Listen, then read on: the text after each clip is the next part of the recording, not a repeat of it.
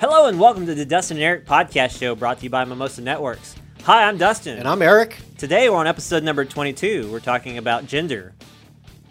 Gender A and B in the Mimosa Radios, people, not, other stuff. Even though it's Pride Month, so we're talking about TDMA protocols. So special guest is Jeff Jones from Mimosa Support. Hey guys, good to see you again. I guess he's not really a special guest anymore. He's kind of like a permanent resident of the show. I am. I guess that means you have to be here every episode from now on. As long as you keep paying me, I'll be here. Okay, not a problem. Hey, Jeff, can you hand me my coffee and make it double? No, I'm kidding. Here you go. All right, so today's main course is, should I be using gender A or B? So on the AP link page in your backhaul radio or your access point radio, you can change gender between A and B if you're not in auto mode. Auto mode only applies to backhaul radios.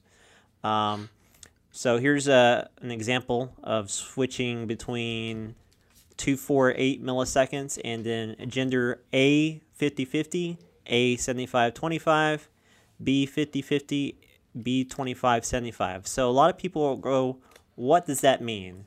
So today we're going to talk about gender A or gender B and what that means. So the importance of GPS and clock accuracy.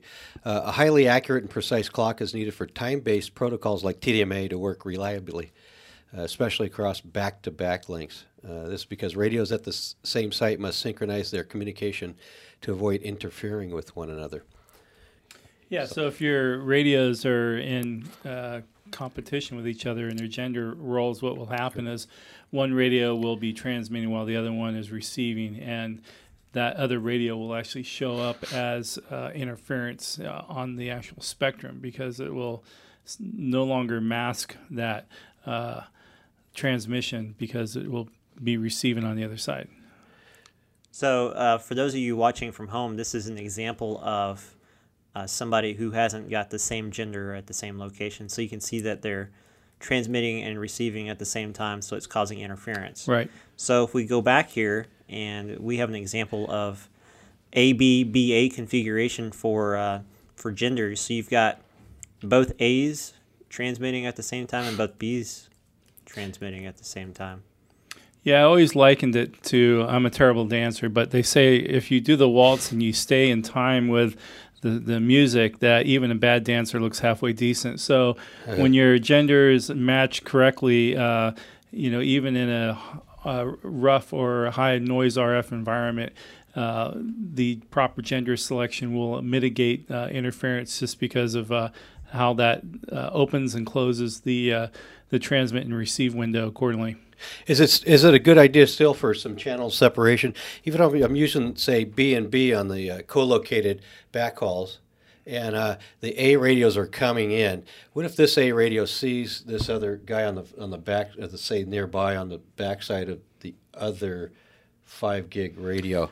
We still want some separation in there when possible. Yeah, even if you're not on the same channel, that's a good point, Eric. If you're not on the same channel, it's kind of a rule of thumb to entertain the idea of having the same gender on the same tower, just for that very reason.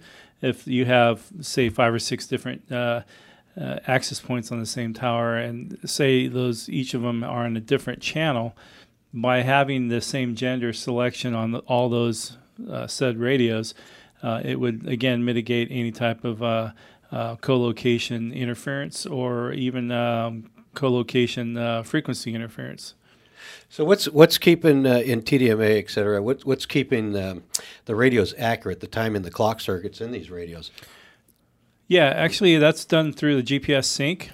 Each of our B series radios and our A5, A514, A5C radios have a built-in GPS receiver, which uses the atomic clock that's built into each of the satellites there as a timing mechanism to ensure that the millisecond window is adhered upon for all the radios that are being controlled by that GPS sync. Right. So it's called a fixed super frame, or at least it is for our technology. Yep. And it can be modified in several ways. So again, that's the traffic split we talked about earlier, and then the TDMA gender, which is what we're talking about right now.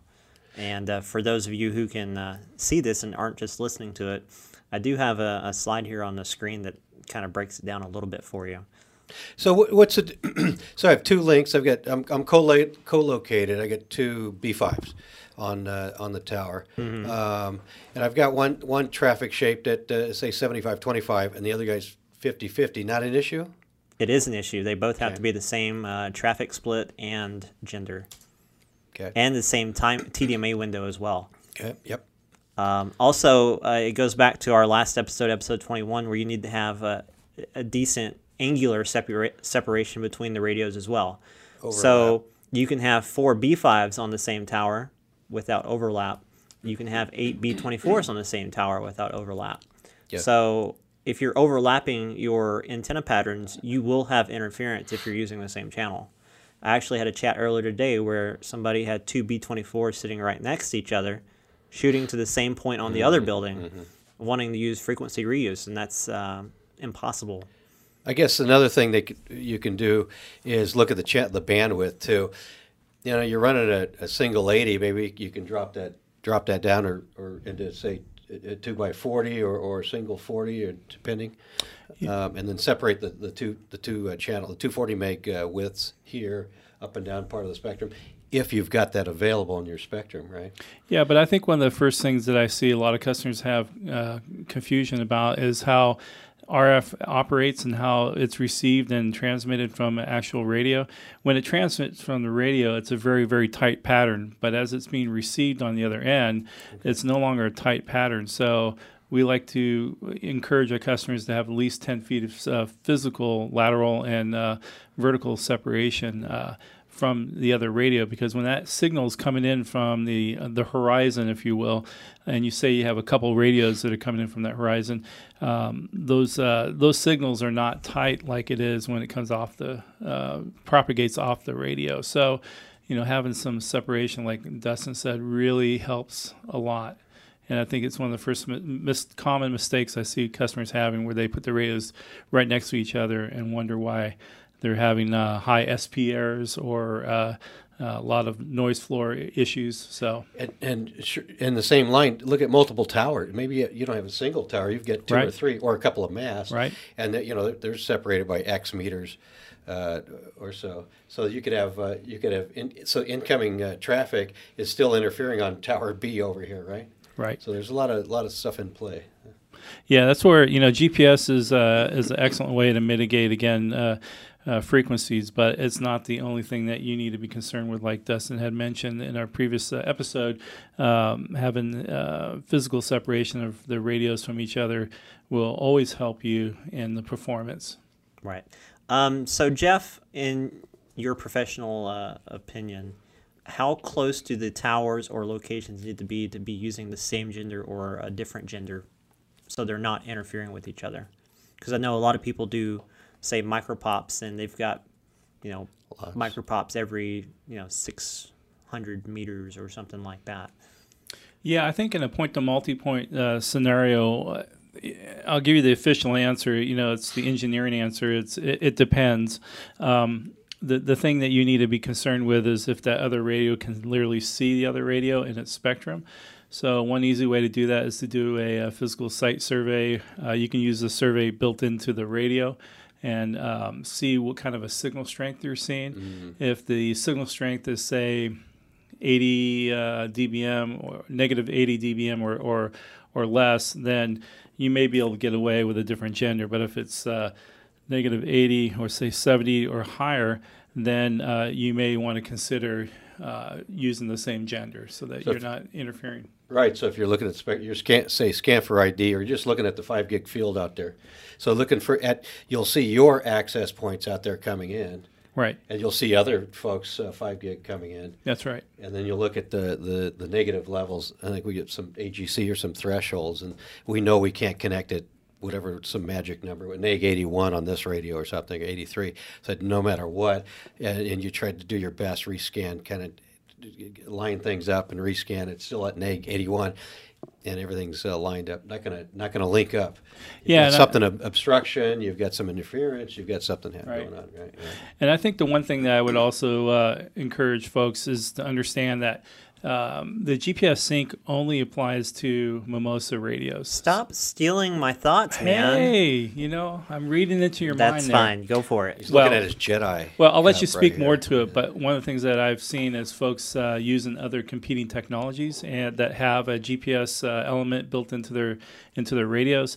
That's all well and good, but unfortunately, our TDMA technology / GPS sync is exclusive to Mimosa, just like any other competitor that's out there. They're using their own secret sauce, if you will, to communicate between the radios as well as the timing sequence. So with that being said, I'll let you go ahead and elaborate on that. Sure. The only thing that I'll add to what you said is that there's another common misconception that GPS doesn't help mitigate interference from other sources, like routers or other vendors, regardless if that vendor has GPS sync or not. GPS sync is meant to, again, sync Mimosa equipment It's to each other. internal timing to the link. Right. So just because you have GPS sync doesn't mean you're not going to see less interference from good other point. outside sources. Sure. Yep. Yeah, I like the word mitigation because it doesn't eliminate it, but what it does is it compromises the RF environment.